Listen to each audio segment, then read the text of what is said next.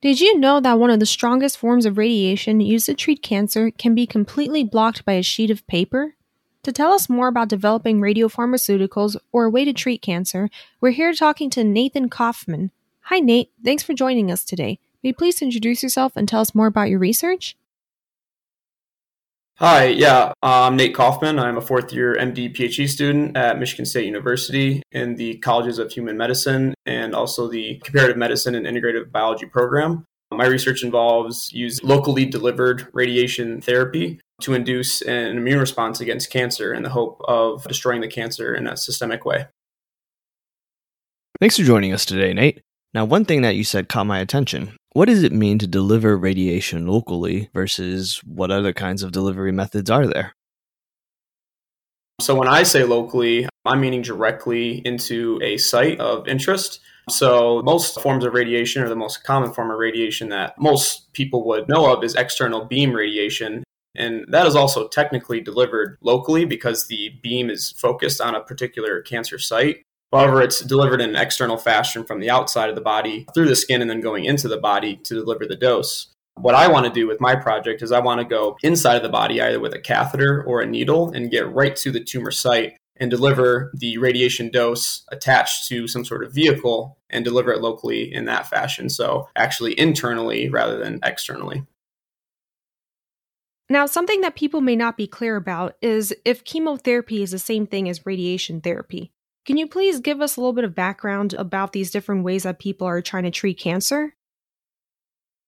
Yeah, absolutely. So there's really three pillars of oncology treatment or cancer care. And those include surgical, chemical, or medical, and then radiation. So surgical is pretty straightforward. That's when we actually know where the tumor is and it's in a location where we can get in surgically and just directly remove that tumor. And that's usually one of the best courses of action. Chemotherapy, the second pillar, includes delivering a chemical that is targeting the tumor in a systemic fashion all over the body. And this chemical is lethal to the tumor and is also lethal to some of our healthy cells, but mainly to the tumor, and that's why it works.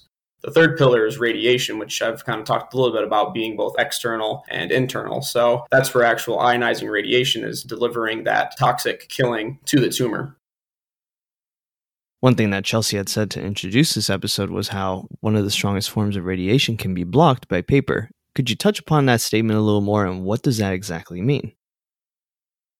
Yeah, so there's three major forms of radiation that we care about. The first form, alpha radiation, the second form, beta radiation, and the third form, gamma radiation. So gamma radiation can come from a lot of different things, and it can actually come from outer space. And there's actually gamma radiation all around us right now that is delivering a very low background dose of radiation to our bodies. So radiation is actually something that we kind of constantly. The second form is beta radiation. Most of the medical forms of radiopharmaceuticals or drugs that deliver a radiation dose, most of those work through beta radiation, which can penetrate about 1 millimeter into tissue. The third form, alpha radiation, the one that can be blocked by just a sheet of paper, that only penetrates a few microns, so even less than that 1 millimeter. So that can actually be an advantage for tumor care as it only targets the tumor rather than healthy tissue. Thanks for providing that background. I think it's really important for our audience to actually understand what are the types of radiation out there and why you're using it.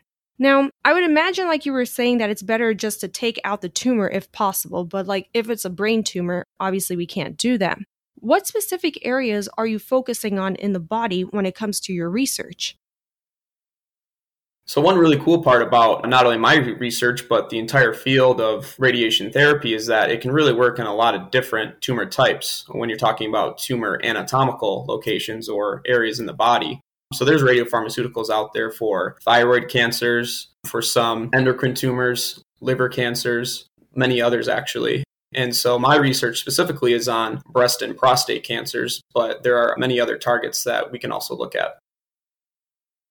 How exactly are you delivering these alpha emitters to the tumor? Are you using a specific kind of delivery vehicle? For my project specifically, I am attaching my alpha particle emitter onto a molecule called macroaggregated albumin, or MAA for short. And the MAA actually stays lodged within the tumor upon injection, either directly with a needle or after a catheter is strung up through the arterial system, otherwise known as the blood vessels, right up to the tumor edge. Now, this is very different from targeted alpha therapy, which actually is targeted, meaning that it actually targets the tumor in a biological way or has a biological target that is tumor specific. So those drugs can be given actually systemically and will naturally find the tumor on their own. I'd like to understand more about how you're conducting this experiment. Is your experiment being done on animals, humans, or maybe even a cell culture of prostate cells? Yeah, so again, my project is on both prostate and breast. Right now, it's actually mainly on breast cancer and also breast cancer models of disease in mice. So when we have cell culture, we could simply just add the radiopharmaceutical. In this case, it's the MAA I was talking about earlier.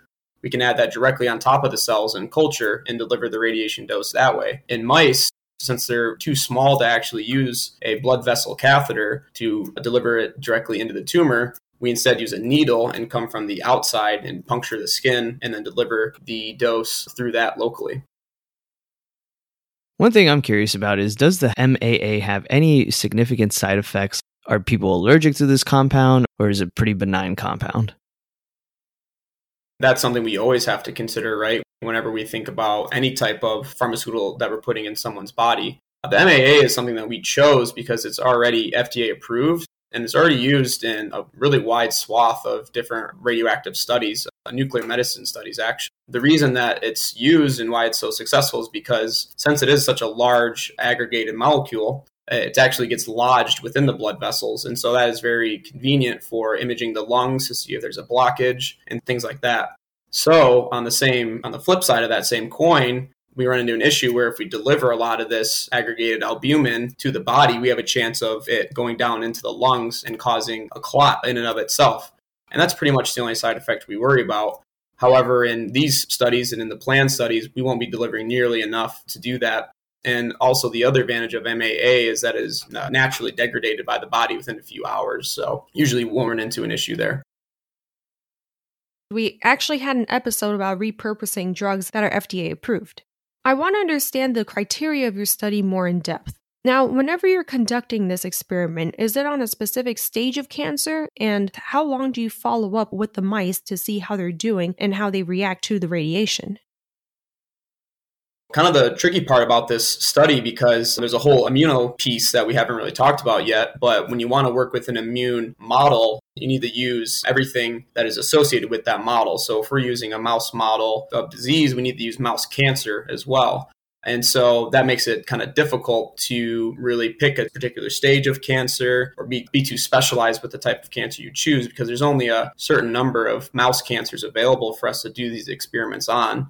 And so the goal is that if we can solve this kind of cancer immunology related problem in mice, then we can move on to human studies where we have human cancer in humans. Now, you said some words there that caught my attention. The immune system.